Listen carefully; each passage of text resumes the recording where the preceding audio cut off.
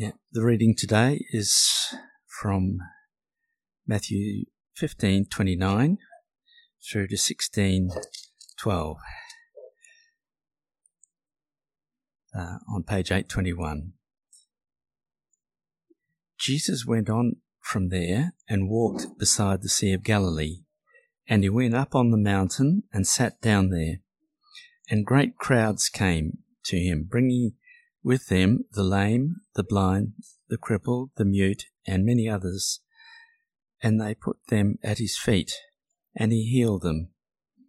So the crowd wondered when they saw the mute speaking, the crippled healthy, the lame walking, and the blind seeing, and they glorified the God of Israel. Then Jesus called his disciples to him and said, I have compassion on the crowd, because they have been with me now 3 days and have nothing to eat. And I am unwilling to send them away hungry, lest they faint on the way. And the disciples said to him, Where are we to get enough bread in such a desolate place to feed so great a crowd? And Jesus said to them, How many loaves do you have? They said, 7, and a few small fish. And directing the crowd to sit on the ground, he took the 7 loaves and the fish, and having given thanks, he broke them and gave them to the disciples. And the disciples gave them to the crowds. And they all ate and were satisfied, and they took up 7 baskets full of broken pieces left over. Those who ate were 4,000 men, besides women and children. And after sending away the crowds, he got into the boat and went to the region of Magadan. And the Pharisees and Sadducees came, and to test him, they asked him to show them a sign from heaven. He answered them, When it is evening, you say, It will be fair weather, for the sky is red. And in the morning, it will be stormy today, for the sky is red and threatening. You know how to interpret the appearance of the sky, but you cannot interpret the signs of the times. An evil and adulterous generation seeks for a sign, but no sign will be given to it except the sign of Jonah. So he left them and departed. When the disciples reached the other side, they had forgotten to bring any bread. Jesus said to them, Watch and beware of the leaven of the Pharisees and Sadducees. And they began discussing it among themselves, saying, We brought no bread. But Jesus, aware of this, said, O you of little faith, why are you discussing among yourselves the fact that you have no bread? Do you not yet perceive? Do you not remember the 5 loaves and the 5,000, and how many baskets you gathered? Or the 7 loaves for the 4,000, and how many baskets you gathered? How is it that you fail to understand that I did not speak about bread? Beware of the leaven of the Pharisees and Sadducees. Then they understood that he did not tell them to beware of the leaven of bread, but of the teaching of the Pharisees and Sadducees. I feel like there's a lot of rinse and repeat in Matthew's Gospel, as if we need to be told things over and over. I mean, that first paragraph that we just read there from chapter 15 and verse 29, where Jesus heals all the great crowds who had come to him, that happened before. That happened right back at the start of Jesus' public ministry, if you remember, when we were way back in chapter 4. From verse 23, I'll read a little to you. And he went throughout all Galilee, teaching in their synagogues and proclaiming the gospel of the kingdom, and healing every disease and every affliction among the people. So his fame spread throughout all Syria, and they brought him all the sick, those afflicted with various diseases and pains, those oppressed by demons, those having seizures and paralytics, and he healed them. And great crowds followed him from Galilee and the Decapolis, and from Jerusalem and Judea, and from beyond the Jordan. This has happened before, and it happened too, if you recall, in chapter 8, when we were there. Jesus entered Peter's house, and when he saw his mother-in-law lying sick with a fever, he touched He touched her hand, and the fever left her, and she rose and began to serve him. That evening they brought to him many who were oppressed by demons, and he cast out the spirits with a word and healed all who were sick. This has happened before, and more recently, in fact, we only just saw it. Rinse and repeat, we just saw this in chapter 14. When they'd crossed over the sea, if you recall, they came to land at Gennesaret. And when the men of that place recognised him, they sent around to all that region and brought to him all who were sick, and implored him that they might only touch the fringe of his garment. And as many as touched it were made well. And we would think 3 times would have been enough, but no, here it is again, as we've just read in chapter 15. Jesus went on from there and walked beside the Sea of Galilee, and he went up on the mountain and sat down there. And great crowds came to him, bringing with them the lame, the blind, the crippled, the mute, and many others, and they put them at his feet, and he healed them. Rinse and repeat, isn't it? Jesus just had a way of going about his ministry, it seems. So too, the other miraculous sign that follows on from there is also a rinse and repeat, if you drop down to verse 32, where Jesus had compassion on those great crowds and he feeds them all from just a little bit of bread. We literally just saw this in chapter 14, just a couple of weeks ago we were there. It's still there on the facing page if you're in these church Bibles. How could we possibly forget that miracle? But here it is again in chapter 15. Then Jesus called his disciples to him and said, I have compassion on the crowd because they have been with me now 3 days and have nothing to eat. And I am unwilling to send them away hungry, lest they faint on the way. And the disciples said to him, Where are we to get enough bread in such a desolate place to feed so great a crowd? And Jesus said to them, How many loaves do you have? They said, 7, and a few small fish. And directing the crowd to sit on the ground, he took the 7 loaves and the fish, and having given thanks, he broke them and gave them to the disciples, and the disciples gave them to the crowds. And they all ate and were satisfied. And they took up 7 baskets full of the broken pieces left over. Those who ate were 4,000 men, besides women and children. We just read that whole event, that miraculous sign, and much of the language used through that paragraph there, even that the desolate place and the questions that God asked, and directing the crowds to sit down on the ground, and the giving of thanks and the breaking of bread and the giving it to the disciples and them handing it out and the collecting it up in the basket. All of that, even in the language, is just like what only just happened in chapter 14. It's a different region now, mind you, so even more people have now received of that same wondrous sign that Jesus has already given. Who knows how many times Jesus might have done these kinds of different things beyond what Matthew's recorded in this gospel here. But at any rate, Jesus didn't just come and tell us and show things to us once or to just one group of people. And so today, here we are. We work through a fairly familiar story, if you think about it, in Matthew. Great crowds are flocking to Jesus and bringing all their sick. And as has happened on at least a couple of occasions now, they all get healed and they all get a really good feed too. And like last time we looked at that miracle, we're explicitly told now, we're talking thousands and thousands when it says great crowd.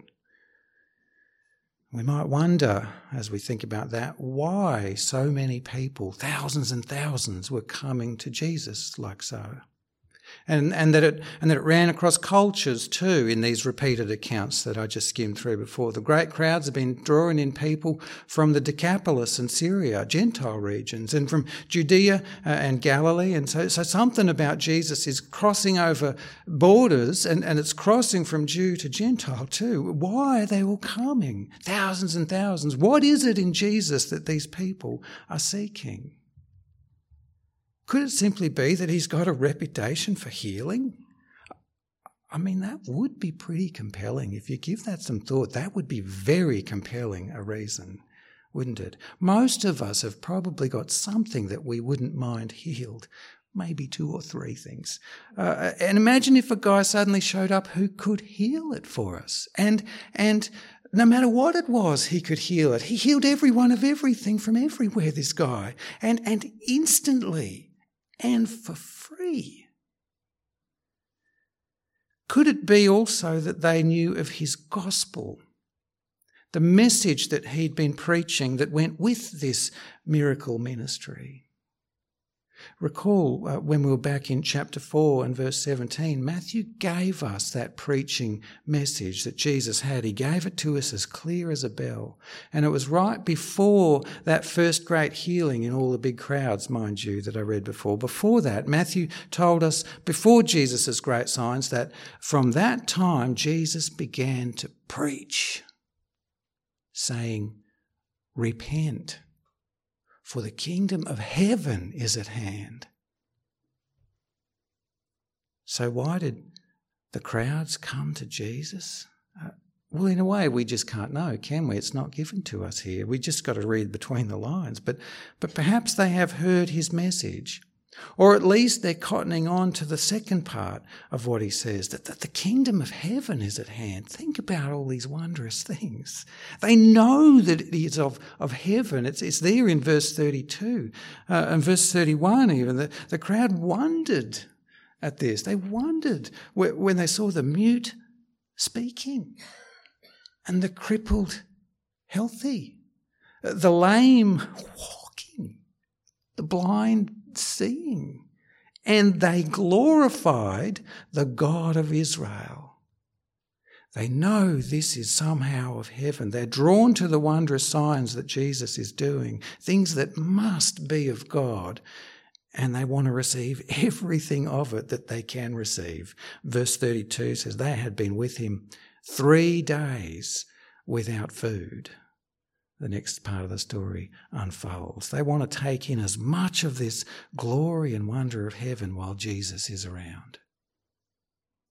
So why do the crowds keep coming to Jesus? Well, it's something around that, isn't it? That to receive wonders of heaven, I reckon, whether they can articulate it that well or not, who knows. I think we can probably say, though, that they've got some kind of fix on the second part of Jesus' preaching message. The kingdom of heaven in some way is at hand.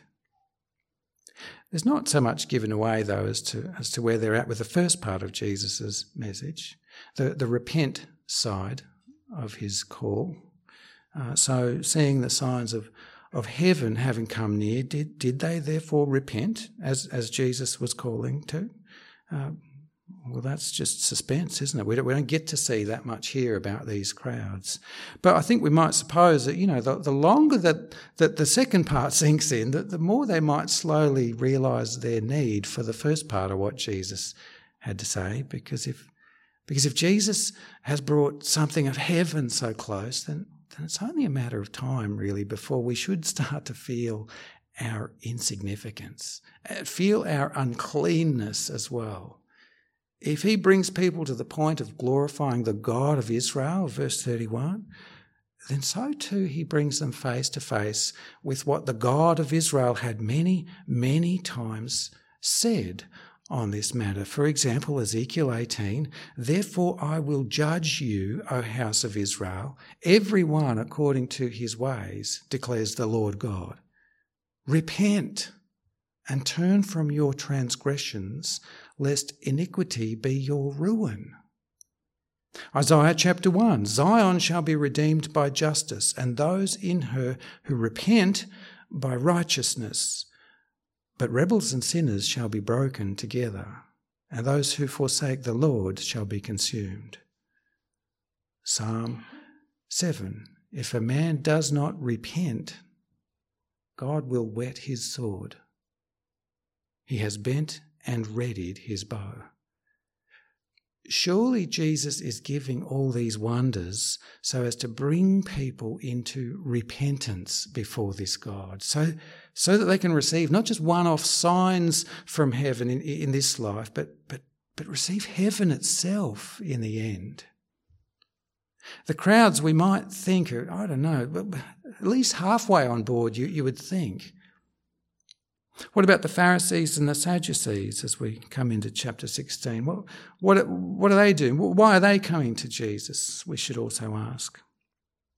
Apart from the Sadducee thing, this next part is a rinse and repeat too, by the way. We've already seen this kind of encounter with Jesus a few times over by now. But yes, the Sadducees are involved this time, so maybe a short note on them. They were another Jewish sect in that day.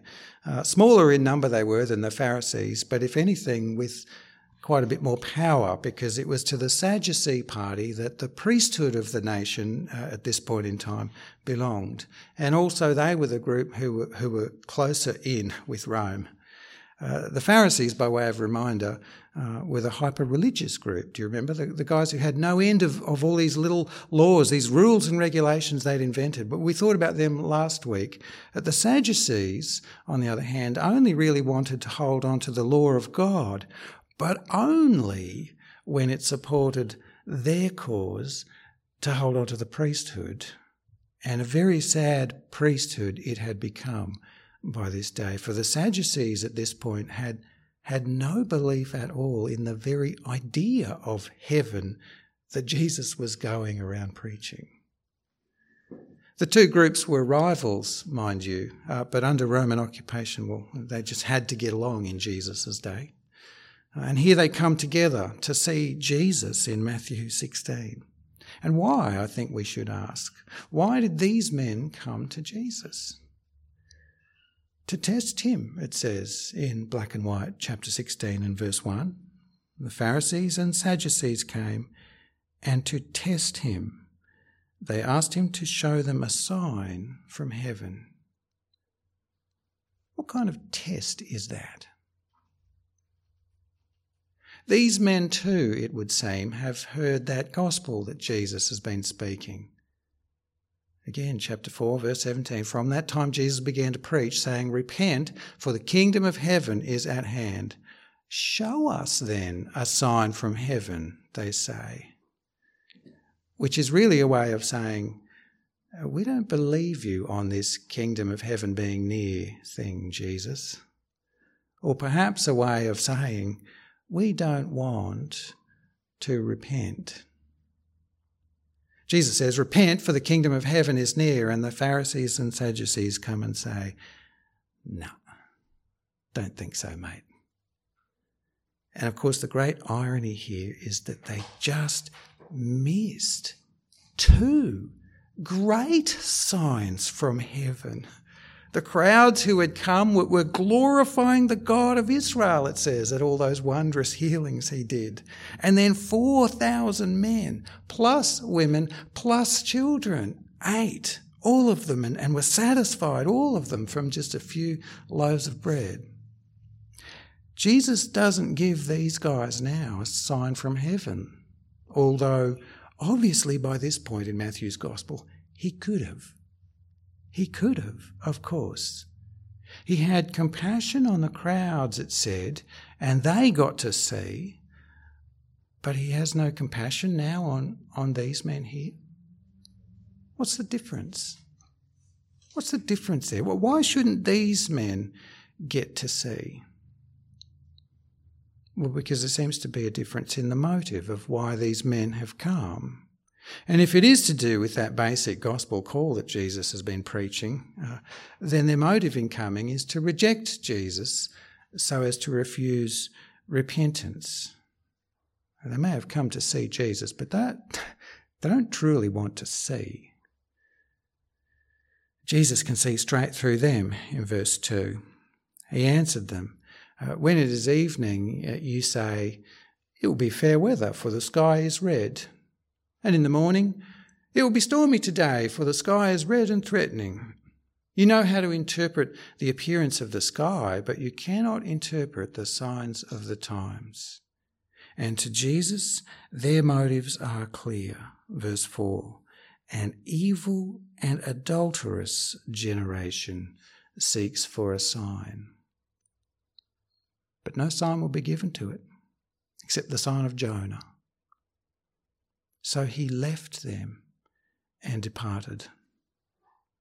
By adulterous, he means they have been unfaithful to God, which is very strong language for men who were seen as the embodiment of religion in the nation in that day. Evil and unfaithful men they were, Jesus does say. And Jesus keeps walking away from people with rock-hard hearts who only come and want to reject him when they come to him. Have you noticed that? There's so much withdrew language and departed language running through this gospel. And he warns these unfaithful and evil men here as he goes that they're only going to see the sign of Jonah. And if that sounds a bit familiar, that's because this part too is a rinse and repeat. Jesus already issued this exact warning back in chapter 12. I'll read a little to you. Then some of the scribes and Pharisees, it was that time, chapter 12, verse 38, then some of the scribes and Pharisees answered him, saying, Teacher, we wish to see a sign from you. But he answered them, An evil and adulterous generation seeks for a sign, but no sign will be given to it except the sign of the prophet Jonah. He goes on in that version, for just as Jonah was 3 days and 3 nights in the belly of the great fish, so will the Son of Man be 3 days and 3 nights in the heart of the earth. And he goes on even further. The men of Nineveh will rise up at the judgment with this generation and condemn it, for they repented at the preaching of Jonah, and behold, something greater than Jonah is here. It's no good wanting to see signs of heaven if we won't take the first part of Jesus' message. We must repent if the kingdom of heaven is near. And Jesus seems to know when hearts are just rock hard and set against that call. These men are coming to him, but only to reject what he has been saying. What about these disciples as we turn over the page? And why, we might actually ask, why did they forget to bring bread when they set out again? I mean, when the disciples reached the other side, they had forgotten to bring any bread. All those baskets full of bread after those 2 miracles, and they've suddenly forgotten about bread? And yet they can only think about bread when Jesus mentions this leaven here in verse 6. Jesus said to them, Watch and beware of the leaven of the Pharisees and Sadducees. And they began discussing among themselves, saying, We brought no bread. Why would they think Jesus is warning them about forgetting to bring bread on their ministry journey? Jesus can make bread out of nothing. But Jesus, aware of this, verse 8 said, O you of little faith, why are you discussing among yourselves the fact that you have no bread?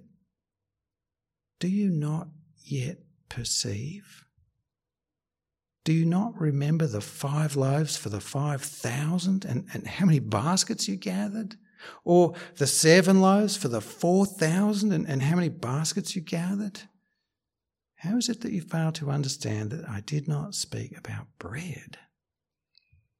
Since Jesus sets it up for us, we might as well go and answer those questions. A little refresher. 12 baskets it was that were gathered up from the 5,000 men, and 7 baskets from the 4,000 men. 5 loaves, 5,000 men, and 12 baskets, and then it was 7 loaves and 4,000 men and 7 baskets. But I don't think Jesus wants us to kind of compare the numbers like that. Not in a horizontal sense like that anyway, but yeah, in the vertical sense for sure. The miracles that he did, he brought bread out of nowhere. Why would he now suddenly be worried about bread? And how did they already forget those 2 great signs is the bigger question. Why would he be asking about the Sadducees and the Pharisees in terms of bread is probably another good question. Like, were they bakers or something? Beware of the leaven of the Pharisees and Sadducees, he says again in verse 11. Then they understood that he did not tell them to beware of the leaven of bread, but of the teaching of the Pharisees and Sadducees. Jesus wants those who are following him, the disciples are following him, he wants them to beware of the dangerous teachings of evil and unfaithful people who, just so we don't lose sight of this point, who may well be the key religious figures of the day. What teachings is he talking about here then? Well, both parties have the pretense of religion about them. The one group is suffocating God's word, though, with their own little laws, and the other is just picking and choosing from what God says, only when it suits their cause. Neither group would have identified as being in any way defective or anything, let alone sinful or in need of any change. And so they both have come to Jesus to test him about some sign, to find some grounds to reject him and ignore the call of his ministry to repent. Both groups think they are fine, just as they are. They think they are just fine. They are righteous already in themselves. Why would they need forgiveness from God? That doesn't make sense. Why, therefore, should they repent? That doesn't make sense. Beware, Jesus says, watch and beware the teachings of such men. Leaven, by the way, was a pretty good metaphor for Jesus to use here, I reckon, despite the confusion that it led to with the bread. But leaven is the yeast that makes bread rise. That's why the confusion came. And just a little bit of leaven, smaller than we might even notice or see, puffs up a whole loaf of bread. And just a little of these teachings from unbroken, self-righteous men can get into us and infect our whole life of faith. In other words, we can't afford to let any of these teachings or any of these teachers in. Don't worry about not having bread, Jesus says. The real dangers around you as you follow me are those who would take your eyes off me and the kingdom of heaven. Good thing we don't have Pharisees and Sadducees these days, isn't it? Or do we? Actually, we do. And we have all kinds of preachers of self-righteousness these days, including those who would push on us no end of their own religious laws and customs, like the Pharisees of Jesus' day, including those too who don't actually, when push comes to shove, believe in the idea of heaven, like the Sadducees of Jesus' day, and many, many other kinds of self-righteous preachers too. And yet all of them, who may nevertheless float around the edges with Jesus now and then, if only to undermine his gospel and subtly draw us instead into their way of thought and their way of life. Beware, Jesus says. And we do need to be careful of this, friends. Many are running headlong and wide-eyed into listening to the teachings of unsaved men. They're drawn into these teachings. They're drawn to the books and the YouTubes and the podcasts and blogs. And I can't help but wonder if those teachers haven't become very clever on this, that if they just come across, just religiously enough, if even talking about God and the Bible and Jesus and faith, sure, let's talk about that. They can captivate Christians no end. And their sales go up and their influence too. And I can see why they do what they do. But if they have not come to Jesus in repentance and faith according to his gospel, then what I can't understand is why so many Christians are flocking to them. It doesn't compute, giving more time to their modern self-righteous wisdom than to what Jesus has said. And what would Jesus say to us about such unsaved men? Watch and beware. Watch and beware. Don't even let a little bit of their various false gospels of self-righteousness sneak in, because even a little of their teaching can get in and puff up your faith. I know. We aren't so weak as to fall into this and be waylaid, what Jesus is warning us here. And I know, if we listen, we can learn how to better put the gospel to our culture if we just listen into the kind of ways that they think and what they say. But so too I know what Jesus did warn us here of Matthew 16. But beware the subtle but insidious teachings of impenitent and self-righteous men. They're everywhere these days. More broadly, we ought to think back across the whole of this text today, I think, as to all three of these groups here following Jesus. They've come to Jesus. What for? Jesus is there. So the disciples, the great crowds, the unfaithful, evil men. What should we think about all three groups of people? We should take it all as a check on our own motives, I would say. Why did we come to Jesus is probably a good final question for the day. Did we come to Jesus to accept his teaching or to reject what he has to say? Plenty of people still hang around Jesus, but at the end of the day, they're still denying the gospel that he proclaimed. If we are self-righteous, we have no need to repent. Have we been wowed like the crowds here by his offer of heaven and yet maybe not really fully thought through the other part of what that entails, that repentance is required if people like you and I are to receive heaven? Many people today are thinking that. Even churches have kind of heard but maybe are stuck in that the one part of what Jesus says about all this, that they're celebrating the kingdom of heaven idea, that they're enjoying the wonders of his blessings, but kind of only for the needs of today. And they actually give very little airtime to the need for repentance that he proclaimed.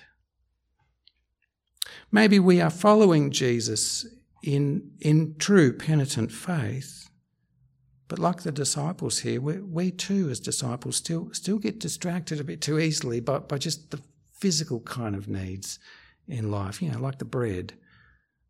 Do our minds need lifting and refixing on the true journey, the true prize at the end of this journey of heaven that Jesus has opened up for us, and the serious perils, therefore, that surround us along the way? Lots of people keep coming to Jesus. They keep coming to Jesus today. But sooner or later, we all have to figure out where we stand on what he did say. His most important sermon ever, in my opinion, had only 2 points and must have taken all of 5 seconds. From that time, Matthew 4:17, Jesus began to preach, saying, "Repent, for the kingdom of heaven is at hand." And everything we've been reading through in this gospel ever since, and all these rinse and repeats, are the outworking of that simple 2-point sermon, as Jesus keeps walking people into the inevitable decision point that it brings. If we would come into the kingdom of heaven, then we must repent. And if we come into repentance, then Jesus has opened for us the kingdom of heaven. He himself, by the way, is the mechanism that binds those two things together, like so. He pointed to it here, actually, when he spoke of the sign of Jonah, because Jesus came to us to die for our sin, so that the penalty of our sin against God would be paid, and so that we could receive forgiveness from God. Truly and justly and freely we could be forgiven when we but repent. And so that being forgiven, we can be received into the kingdom of God. Don't be unsure about whether or why you've come to Jesus. His gospel call is perfectly clear. Let's pray. Heavenly Father, we thank you for your scripture as always, and we thank you for the words and the warnings of Jesus that he gave, and that we can know that he came to open for us the kingdom of heaven. Thank you for the wonders and the works that he gave us and that he gave for us, and that we can know we will be safe if we but repent and follow him. And Lord, we pray that you protect us from the cultural sway around us that's always speaking different messages of self-righteousness at the end of the day. Help us to remain in Jesus and in his gospel of repentance unto your sweet forgiveness and the kingdom of heaven. Teach us from your word, we do pray. In Jesus' name, amen.